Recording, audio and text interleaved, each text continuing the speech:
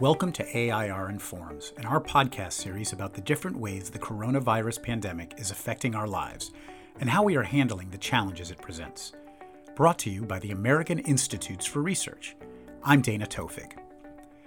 The impact the pandemic has had on education is unprecedented.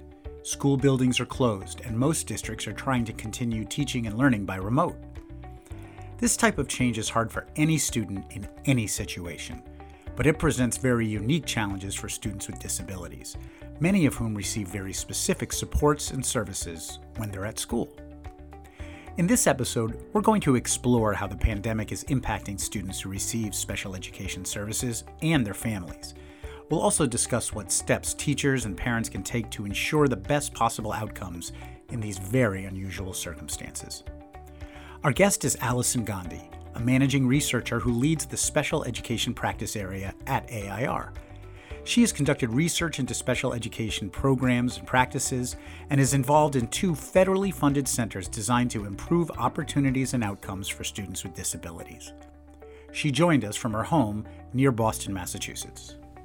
So Allison, the shift to home learning has been hard on all students, but there are some unique challenges that special education students face. What are some of those? Yeah, well, first of all, I definitely agree this is challenging for all students. For students with disabilities, what's probably most difficult for them is students who require services that involve some kind of hands-on support or the physical presence of a person. So, for example, providing physical therapy services or occupational therapy services, those kinds of things require a person there to do that. Also, a lot of students with disabilities are used to having a one-on-one aide with them at all times in the classroom, or if not a one-on-one aide, they're used to having just people with them, multiple people, to help them get through the day. So that could be, helping them attend to physical needs, or helping them with behavior management, or helping them attend to an academic task.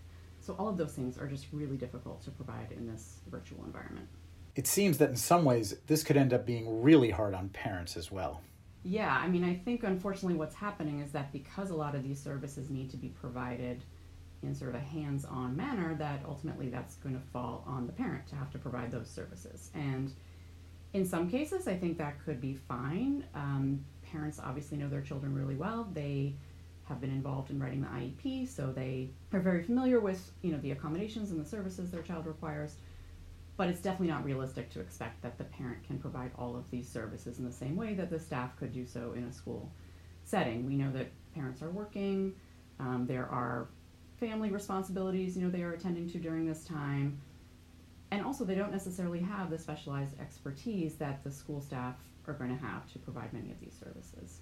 And a lot of the challenges that students and parents may face could really depend on the type and severity of disability we're talking about, right? Definitely. Children who have very complex medical needs, for example, really need hands-on specialized care in the home. It will be difficult. In some cases, parents might be used to providing some of those medical supports in the home, but in other cases, they might need staff to still come support them in the home. Then you have students who might have learning disabilities where, maybe their needs can be met through technology programs. Maybe they're already used to, using certain kinds of instructional technology programs, and so this isn't so much of a disruption. And then there's students with emotional needs, behavioral needs. That can be especially difficult to manage in this kind of environment, especially when there's a disruption in your routine. There's a disruption in the tools that you're using to access learning. Trying to control impulses, for example, when maybe you're in a virtual learning environment could be very different than trying to control impulses in a classroom. So it definitely varies. The Individualized Education Program, or IEP, is at the foundation for the services and supports a student receives. Now, in most cases, though, it assumes that the student's going to school or going to a program to receive those services. What steps should schools and parents take to set expectations for the IEP in this virtual learning environment?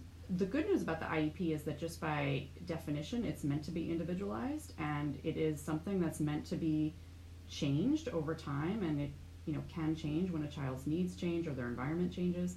And it's also a document that it reflects a collaboration between the parents or the family and the school. And so all of those things make the IEP actually a really good foundation to work with in this environment. So in terms of, steps that parents and schools should be thinking about with respect to the IEP, I would say three things. I would say, first of all, this is actually a really good time to review the IEP, revisit the IEP, and think about changes that need to be made. So in a virtual environment, students might have different needs, and there maybe should be different goals that the students should be working towards. So it's really important to look at that IEP and adjust the goals if needed.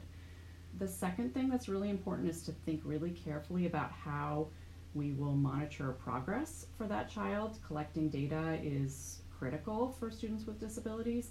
And so in this environment, how are you going to do that in a virtual environment? Often the parent will have to be more of a partner in that, but you can think creatively about that. So are there checklists that the parents can be filling out? Maybe the computer programs themselves have some kind of data collection capability, really take advantage of that. Maybe parents could be video recording their children, engaging in some kind of activity and sending that to the teacher for them to collect data. So it'll be really important to think about that. And the third thing I would say about the IEP is, this is a really unprecedented time. No one's been through this before. So if collaboration was ever important, it's definitely important now. And just to remember that families and schools are in this together. So it is really important to keep those lines of communication open, always be talking, to be really flexible, to be willing to try new things, and again, just work together towards meeting that child's needs in this environment. Even as we're working to get through the rest of this school year, what should schools and parents be focusing on as they look to the summer and to next school year and beyond that? Looking ahead to the summer, I would think about two things. One, again, going back to this issue of data and documentation and really paying attention to how the student is progressing and how they're coping in this environment, what seems to be working for them, what seems to not be working for them, and again, just tracking that data really throughout the entire summer, so that when we start the school in the fall, we're kind of starting off hitting the ground running a little bit. We really have a good idea of where that child is, so we can meet them where they are and move ahead, from that point. The second thing I think to think about for the summer is really important to maintain as much continuity as possible for the child through the transitions from the school year into the summer and from the summer into the new year. And in terms of continuity, the things I'm thinking about are things like routine, just kind of keeping that structured routine for the child as much as possible. The activities they're engaging in, I wouldn't say necessarily they should be engaging throughout the summer in every single academic activity they've been working on, but if there's some kind of activity they've been doing that they really thrive in, to continue to do that through the summer. And then finally, the people that are interacting with the students. So having that continuity with, for students with disabilities, they are probably in touch with many different adults, even during this virtual environment. So trying to keep those same people involved and communicating with the child throughout the summer, I think will really help in terms of keeping that child engaged and able to better access learning in the fall. And then thinking ahead to just next year and beyond, I think what's really interesting about this time is we can learn a lot from it. So just reflecting back, especially, first of all, for the student, there may be things about this new virtual environment that you might learn about the student. They might actually thrive on a virtual platform in a way that they didn't in the classroom, and that can help you really think about a different way maybe to provide services for them in the fall.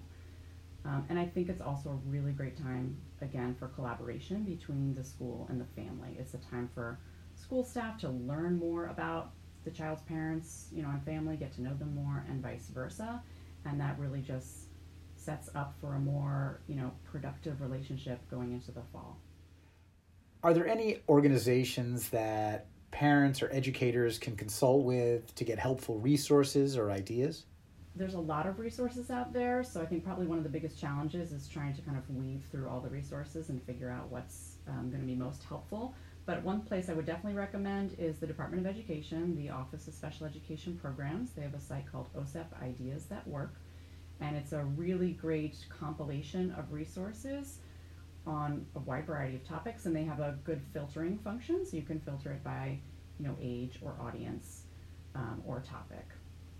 I think also just in terms of getting support, the Council for Exceptional Children is one organization where they have forums for staff that you can go in and kind of, if you have a question, you can pose it and hear from other teachers around the country going through some similar challenges. And also the National Center for Learning Disabilities, also their website is a great place, especially for parents, to connect with one another. So those are all great resources I would recommend. We will place links to the resources Allison mentioned and others in the show notes, which can be found on our website, www.air.org. There you can also learn more about Allison and her work and AIR special education practice. And just a reminder, AIR Informs is now available on Apple Podcasts, as well as SoundCloud and on the AIR website. If you use Apple Podcasts, just search for American Institutes for Research and subscribe, and maybe even leave a review. Hey, thank you for listening to AIR Informs. Until next time, be well and take care.